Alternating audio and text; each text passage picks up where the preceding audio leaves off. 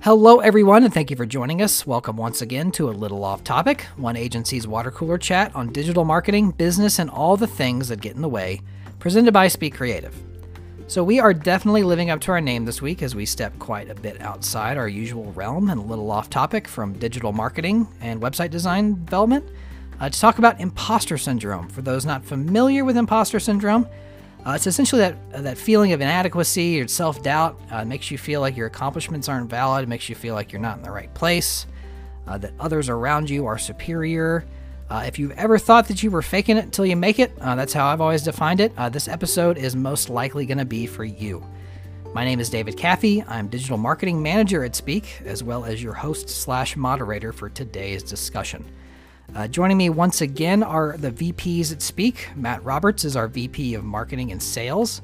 Kendra Svensson is VP of Client Partnerships. And last but not least, the second of our two Matts today, Matt Irvin is VP of Creative Services. So we'll spend some time today talking about what imposter syndrome has meant for us, how we've seen it rear its ugly head in our professional lives and in the agency world. We may have even discovered a cure over the course of our chat, so stay tuned for that. And finally, I touch on it briefly at the beginning, but we'll close out today talking about personality types and the great debate of extrovert versus introvert. So stay tuned for the second half. We'll do a deep dive on that. So let's get right to it. As always, thank you for taking the time to listen to our show today, and I hope you enjoy this edition of A Little Off Topic.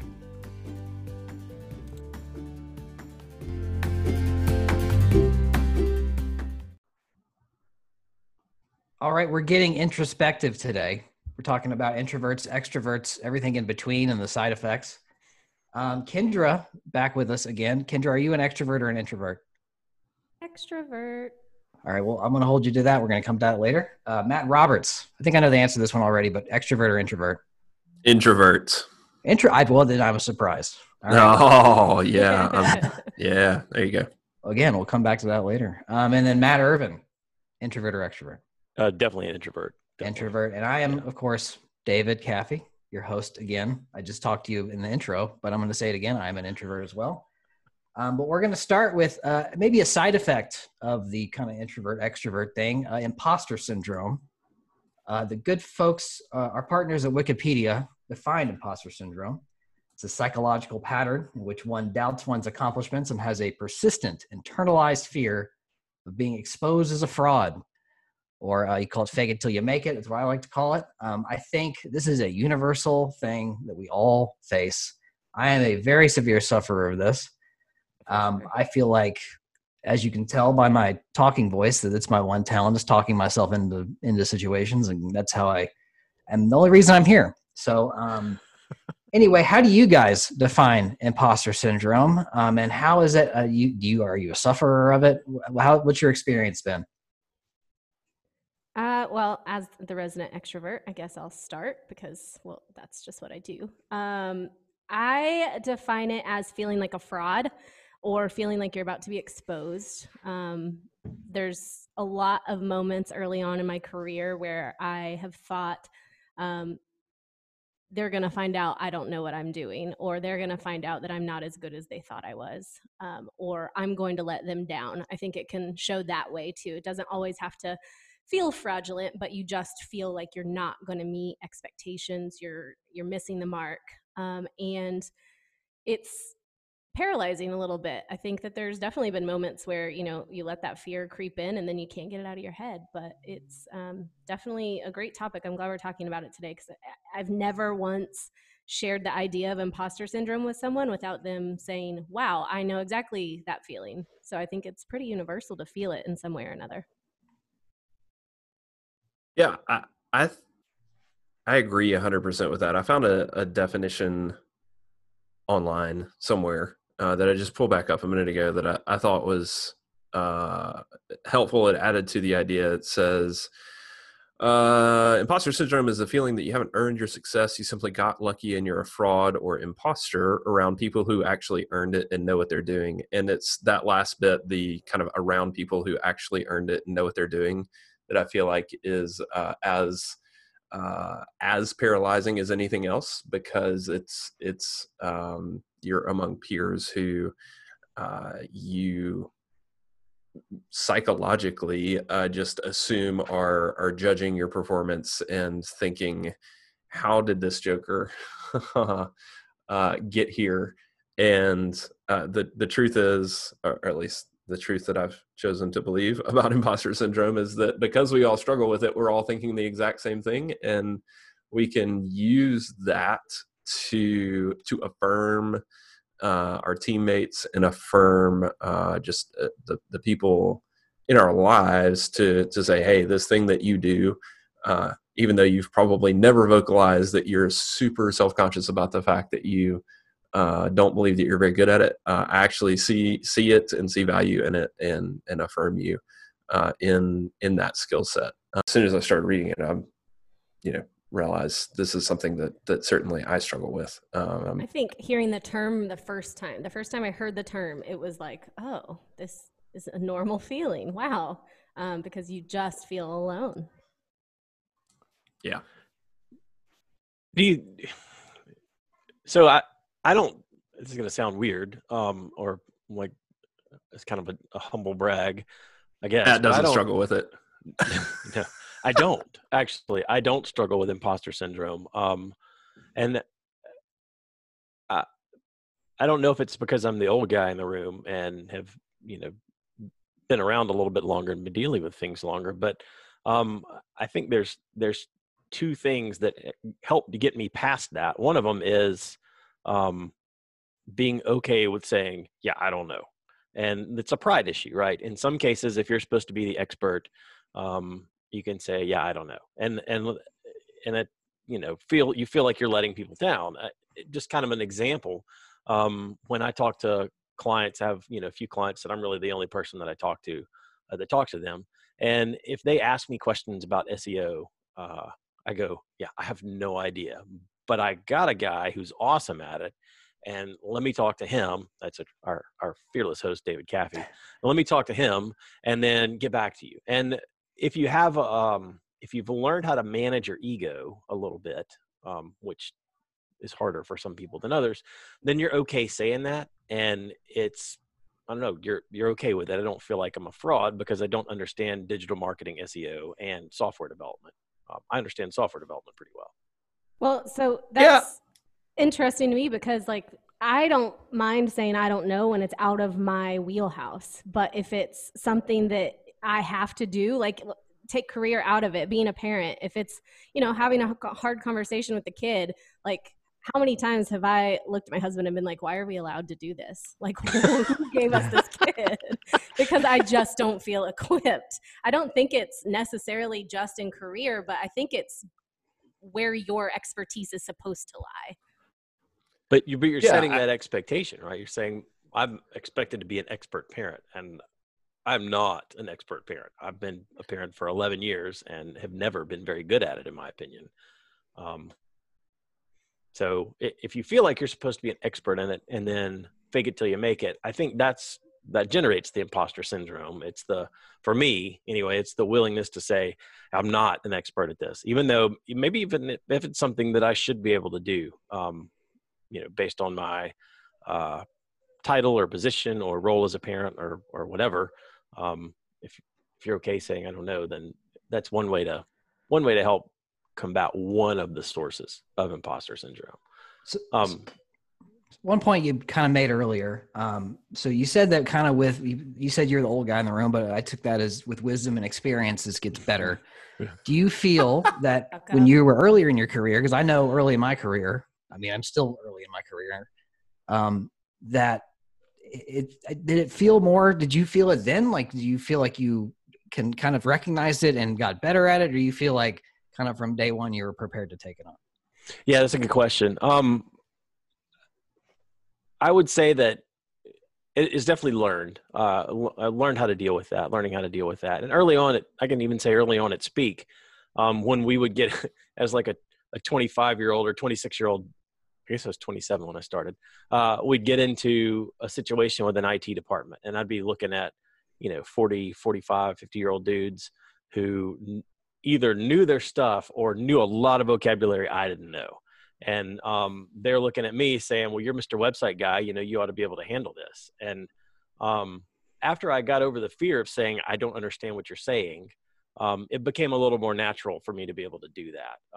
But like in those cases, being totally intimidated by somebody has a decade more knowledge than you do, I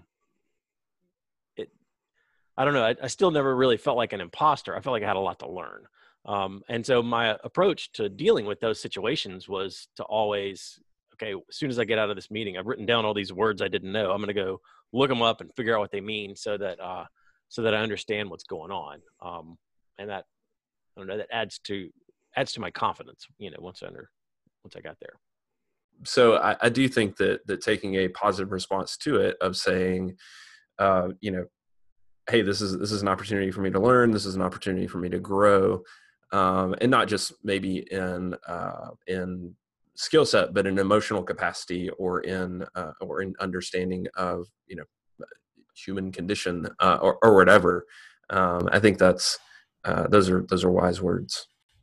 I am kind of speechless just hearing y'all say that, because my gosh, that is the dream. That is the goal, to walk in to a meeting and be like, yeah, Mr. Executive, I don't know how to do that, but you know what? I'll figure it out, and be able to say that. Surely I think it.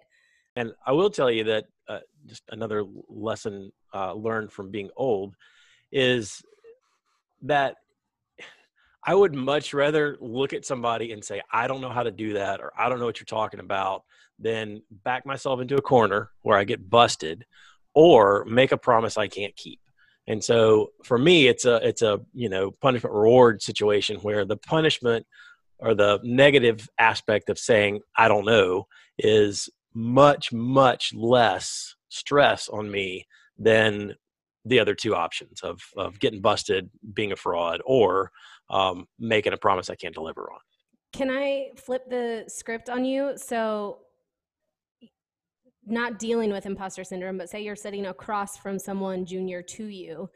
Can you talk about maybe your experience with their imposter syndrome? So like if they say, I don't know, how do you feel about that? Is that okay? How do you react? And maybe that's the perspective we need to hear as sufferers of imposter syndrome, is like that, the truth.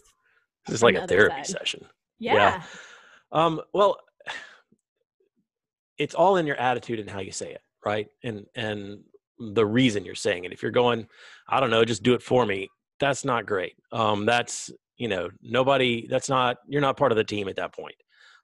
If you're saying, yeah, I don't understand this, show it to me, then it's very, like, to me, that's great, because you've said, we're in a place where we are dealing honestly with what we do and don't know, and we're going to work on getting past that hurdle. So I think that's part of it.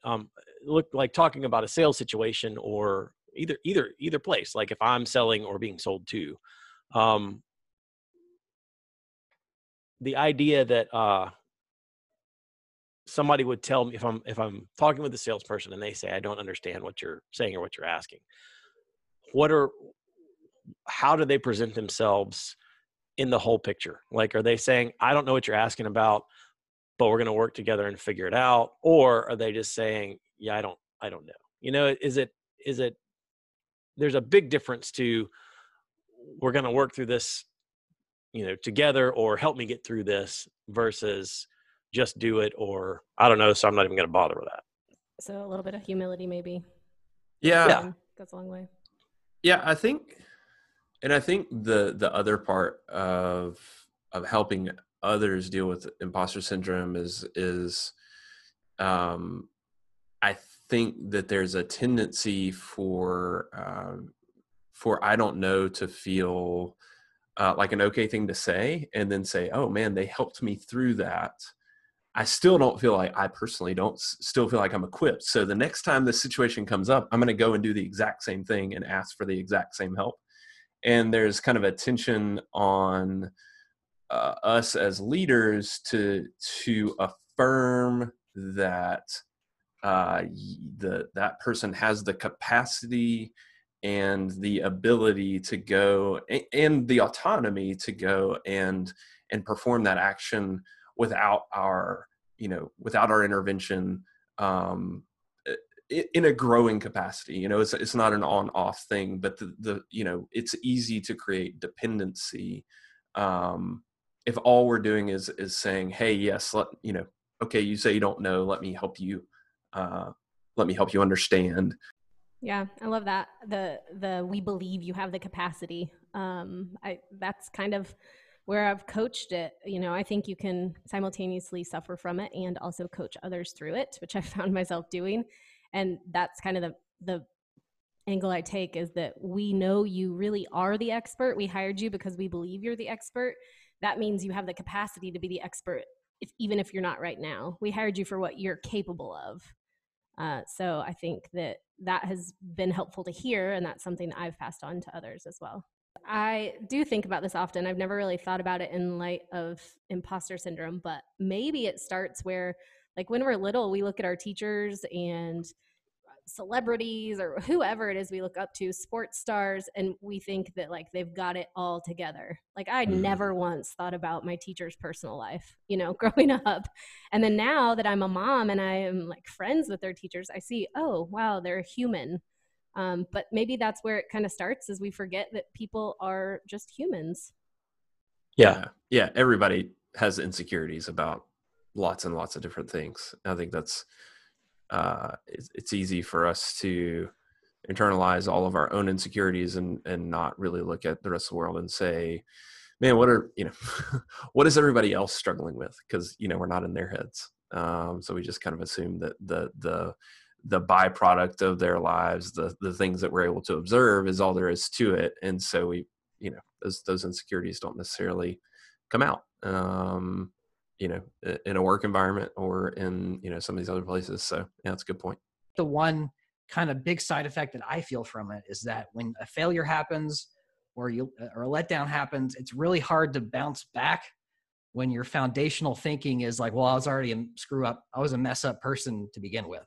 So, when a client loss happens, where in the SEO world rankings drop, it just kind of reinforces it. So that's kind of the problem that I feel like the solution that I'm looking for is, I guess over time, as more of those happen, it gets a little easier to deal with. But in my world, that's where it hits me the hardest. I just was going to say, I think something that you're hitting on that I think is useful to maybe just call out specifically and name it, is the idea that, with imposter syndrome, there's kind of this idea that you're kind of balancing on the edge of a knife, and if you mess up, like it feels high stakes all the time, because you lack the ability to take a step back and have perspective on what's brought you to your current point and all the great work that you've done. And so, of course, if you screw up, the stakes are not that big a deal. It's okay to just say, oh, well,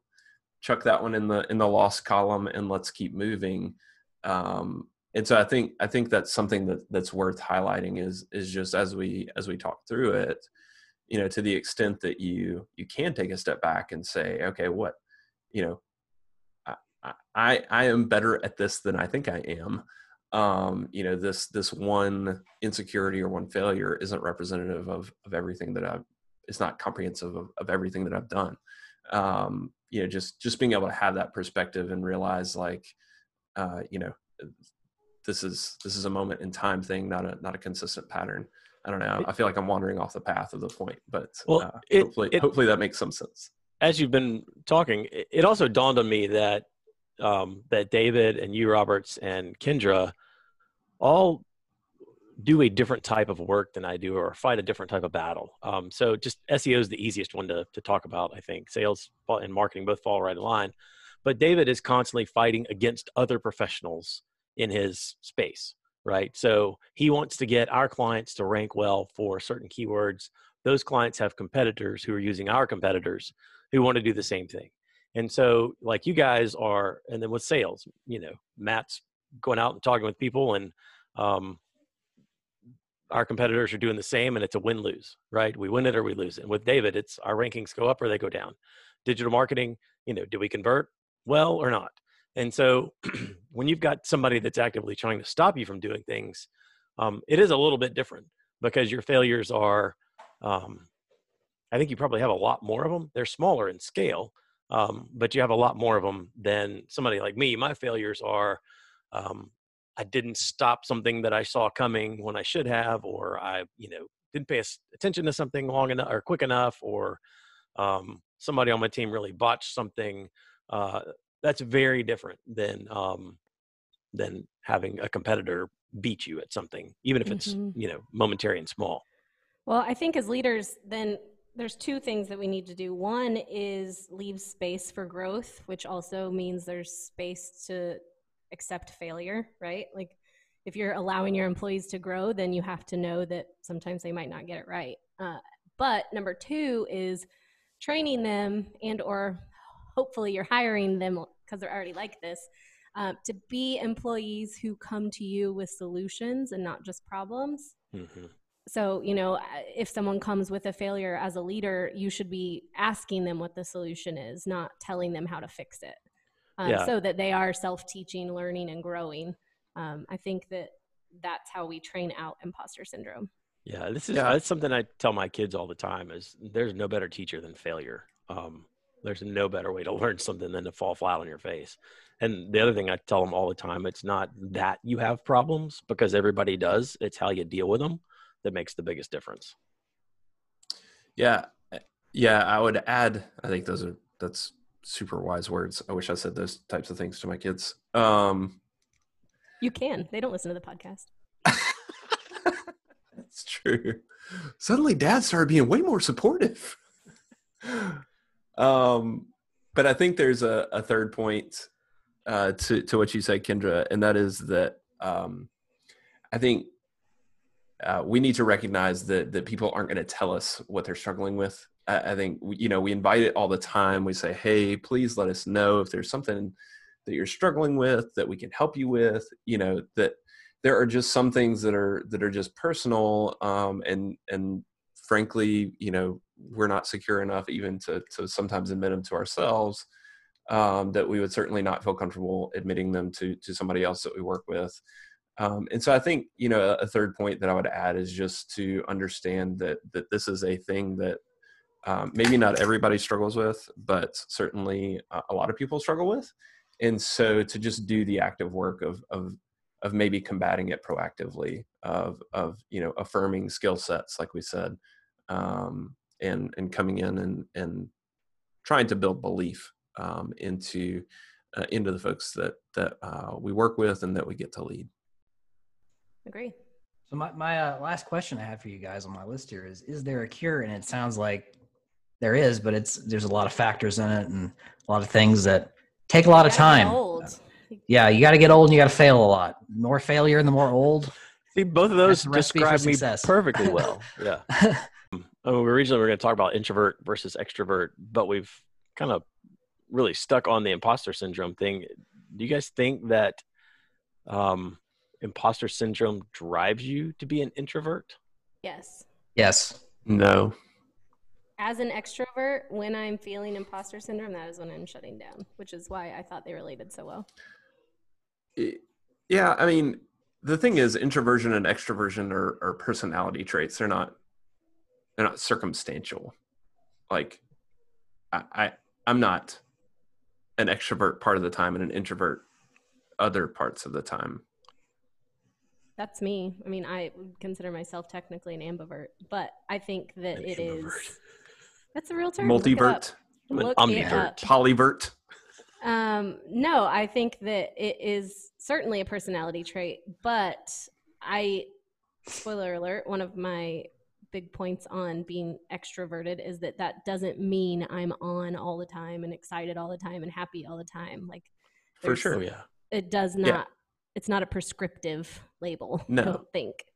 And I think that it can be driven by how you're feeling with career and imposter syndrome and life and all of that. Yeah, the introvert extrovert thing, I don't know, it's interesting to me. Any training that I have in this stuff is based on Myers-Briggs, which is not as cool as Enneagram, which I have not read and need to understand. But with Myers-Briggs, if you're an E or an I, an extrovert or introvert, a lot of the ways those are identified is basically, would you rather work alone or in a small group of people you really trust, or do you feel good working in a big group of people? Do people energize you, and or do people wear you out? And that's kind of the difference. And for me, like, this is great because it's a small group of people that I trust, and I like talking to, and as an introvert, I'm okay with this. But what's really weird is as an introvert, I do things like I can do public speaking. I'm pretty okay at it. It doesn't worry me. I'm a spin instructor, so I sit up in front of a bunch of people with a microphone and sweat and tell them what to do. And those, to me, seem like weird things for an introvert to be able to do, or to like even enjoy doing. I 100% am exactly the same way. And the way it's been described to me, at least in my situation. So in those situations where you're talking in front of a group of people, or teaching a class of people, or doing something like this, even where conversation structure is defined is ahead of time. The agreement is you're going to listen to me talk, and I'm going to talk to you guys, and it's going to be over. Whereas in a free-flowing conversation with a group of people, it's just you're in the minute, you're coming up with stuff off the top of your head. Your energy is outward. Yeah. And, it's free flowing. So I have a lot of trouble in big groups where it's just, we're just standing around. I don't go to the kitchen for a happy birthday anymore because I just want to sit at my desk by myself. That's the best way I can describe it. To sing happy birthday, by the way, not just for happy birthday. I don't know. Happy birthday is not just a thing. Anyway, we don't even sing happy birthday. Sorry. I'm on a tangent. No, it's social interaction versus like a structured environment. I think you're allowed to definitely be two different sets, because you're right. When it's a transaction, everyone's in agreement on what's about to happen. That's a very different situation than like putting yourself out there conversationally to new people. Yeah. That's a great description, Dave. That's really, I've not ever thought about it that way before, but I have a great story that illustrates exactly what you're talking about introverts and extroverts. So my brother is an extrovert, and he married his wife, I guess. My brother married a person who is like an uber extrovert. Like, she is the most extroverted person I've ever met. She can go to the mall, and like, while you're in the room trying on some clothes and some dressing rooms, she's made 5 friends, and like, one of them will probably stick, and they'll be friends for a long time. And it's crazy. Like, she is so extroverted, and people just love her. Like, she's great. So we're at their house one time, and we were trying to think of what to get my dad for birthday or Father's Day or something. And she was like, "Hey, do you guys want to brainstorm some ideas for a gift for your dad?" I was like, "Yeah, sure." And so I was in a recliner, and I kicked back and just sat there. And she's looking at me, and finally I looked up, and she goes, "So that's a no?" I was like, "No, I'm brainstorming ideas. What are you doing?" Yeah, I feel her pain. But I feel like there's a little bit of a stigma on extroverts to introverts and vice versa. Like, I am very aware if I'm an energy taker or an energy giver. And I can see interacting with introverts, like if I'm taking too much. It's something maybe that goes back to Enneagram, and I am hyper aware of other people's feelings as an empath, but I am constantly wondering if I'm being too extroverted. And then I will get very reflective and kind of shut it down, which goes against my nature, but, it has to happen sometimes. And I'm sure introverts everywhere are like, thank God. So the Enneagram thing's come up a few times. I heard from both of you guys. And I took the Enneagram. And it's like I had like points in like every category, and I couldn't really interpret anything out of it. Kendra, I guess you're the one that probably has more familiarity with it. Have you taken that? Do you derive a lot of information and value out of it? Or do you just know about it like conversationally or whatever? Well, there's just a lot. I think a lot of people put a ton of stock into it, and I'm not necessarily one of those people, but I do follow, this maybe shows my social media tendencies, but I follow my hashtag. So I'm a 2-wing 3, which is the helper with the wing of the achiever. And so I will read things that like Enneagram Institute has put out about personality, and I've learned a lot about myself through that. But then knowing close coworkers, their Enneagram numbers, I've learned a lot about communication styles. I think it's just like Myers-Briggs or the DISC assessment. I think that if you can use it to like highlight, oh, that's what they're feeling in these moments, then it becomes really helpful. I work with quite a few ones, and they are very black and white, want the rules to be followed. When they have to deviate, they can get a little sassy, which fits some of my very closest friends to a T. I think the thing that's useful about the Enneagram is it's one of the first, or maybe the first personality system that I got to that kind of helped me actually. So there are a lot of personality systems that kind of interpret the way you behave and say, hey, you're this mix of things. And Enneagram, kind of gives you the opportunity to see what motivates you to, like, what produces that behavior, which has been really enlightening for me, because I've always struggled with, kind of the way that I behave. And David kind of pointed to this in our intro. Kind of, I tend to, especially around people that I know, think that I tend to be somebody who's not shy. I, try to make people laugh. I'm pretty comfortable around people that I know, and I tend to not really show kind of introverted tendencies. But if you put me into any kind of a social situation, like, I'm the guy that goes and hides in a bathroom for 25 minutes. Yeah, Like, see, I do that though. That's why I would consider myself an ambivert. That's totally me. and so I think that's just one of those things where, it was really confusing for me, but then, not to make this segment entirely about the Enneagram, which, may be useful at some point. But that was really where, as I took the Enneagram and I started asking some friends, and by the way, that's kind of how anybody who, if you listen to an Enneagram podcast or any of that stuff, like, everybody kind of always says, like, take the test, but really your best bet is to ask the people around you and really evaluate your own life and say, okay, well, where do I feel like I fit? Just because, a test, you're going to naturally just kind of, it's just not the best measure, I guess, is the point. But anyway, I started looking into the Enneagram, and I'm a type 5 with a 6 wing. And, in stress, I go to a 7, which is kind of a outgoing, personable, a little bit scatterbrained personality. And so that kind of fits with me when I'm in a situation where I've got to perform. I tend to try to start joking and be louder, and I'm kind of become hyper aware of that.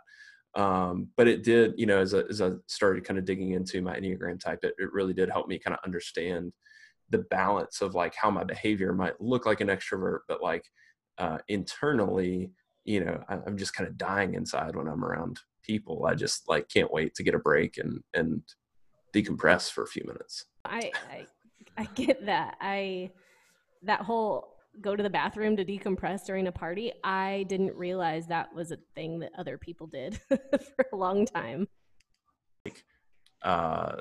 Like being with my wife, Alyssa, like, she's an extrovert, and, like, it's the best thing in the world, because I can just stand next to her and smile and nod and try to make a witty comment every once in a while, and, like, feel like I get to be a part of this social experience, without actually having to kind of take on the burden of, like, carrying on a conversation. But, like, going into parties before, I've looked at Alyssa and I'm like, don't you leave me. Oh yeah. Like if it won't, if at some point somebody kind of, she's off in a group talking and I kind of get, like, separated, I'm, like, immediately just, like, I feel like the guy that's just standing around, like, looking at, and, like, everybody's looking at me, and I'm just kind of shaking my head around, like, I don't know what to do. So you know something really funny. So at Speak Week this last year, we did our murder mystery thing. Totally not anything that I'm gonna be comfortable doing. Just not at all. Christy knew that. She gave me the perfect character. Like, I didn't have to do anything. It was fine. But I realized at some point during that night that I kept looking around, and I wasn't doing this consciously, but I know this is what I was doing. I kept looking around for people who were more extroverted that I knew pretty well, and would go and stand by them for a little bit. So honestly, because I've known Alyssa since she was like 6, or maybe younger. I sought her out a couple of times. Like, I'll go stand next to her. She'll talk to people. And then when it started to feel weird, I was like, okay, I've been standing here too long. I'd go stand. Literally, I would look across the room and I saw, oh, hey, there's Adam Duncan. And I went and stood by him. And then I would go stand by Kendra. And then like I just constantly moved around the people who were more extroverted in the room so that they would carry the conversation. I didn't have to. Yeah. I would like to notion that we have a whole extra episode on that murder mystery dinner at some point, please. Yes. We have a whole yeah. podcast episode. That was great. Yeah, I think we also set ourselves up for a part 2 on the personality testings. We got a lot of part 2s out of this second half of this, but I'll close on my murder mystery party story. I'm an introvert, but I signed up to be like one of the leads in that thing, like one of the people with the most lines. And it started wearing me down towards the end. I got really nervous, and I forgot to say like the last line that like led the domino effect to like the resolution of the story. So we just kind of just stopped doing it. So I still accept responsibility for that. If we ever get back together like that, I'll try to redeem myself in some way. But I will say on a closing note that as an introvert, sometimes you can ruin a murder mystery party. So you got to be aware of that going into those situations. That especially, I mean, not the whole party in general, but just the narrative, like the lore of it, is something that might be affected by your just own the actions. most important part. Just the Just most important part. That's all right. I literally got to shoot people, I think, which would have been. Hey, but I appreciate that you, you stepped in and were like, you know what, I want a big role, because you know what, you miss 100% of the shots you don't take, David. Oh, you do. Yeah, well, okay, first of all, great line, but I guess the lesson learned was like I'm really comfortable. Like I've been here long enough, and I'm friendly enough with everybody here that I thought, oh yeah, it's not gonna be a problem, but it was. So never second guess yourself as an introvert for something that's gonna make you introverted. So anyway, that's my one last lesson. Thank you guys again. I think we covered a lot of cool stuff today. I think it was a good ep. Good ep. Is that what we're calling it? Good app. All right. Good up, guys.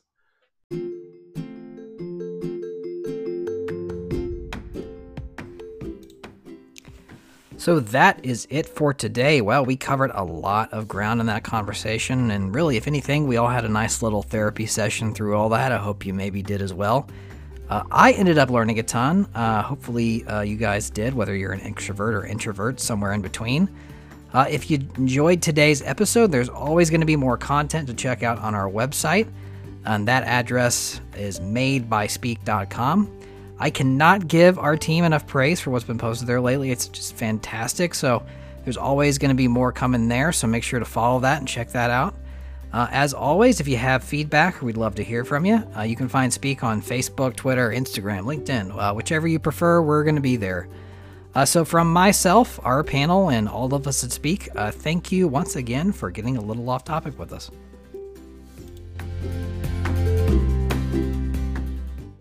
You know what else could be really funny is if we spent a little bit of time thinking up some odd service that could sponsor us. So like, we're sponsored by... Instead of being sponsored by Stitch Fix, we're sponsored by something that we've made up that is a similar online service you buy that is shipped to you all the time, but it is absolutely ludicrous. I was going to do that for my own podcast. And I have this is 100% true. I tried to start my own online company in 2002, selling imaginary friends. It's Neopets. Well, it was going to be like basically a big empty cardboard box with like a backstory for your imaginary friend on the inside. How did that not take off? I can't imagine. Hey guys, I was 18 at the time. Cut me some slack. Did people buy it with imaginary money? Right. Oh,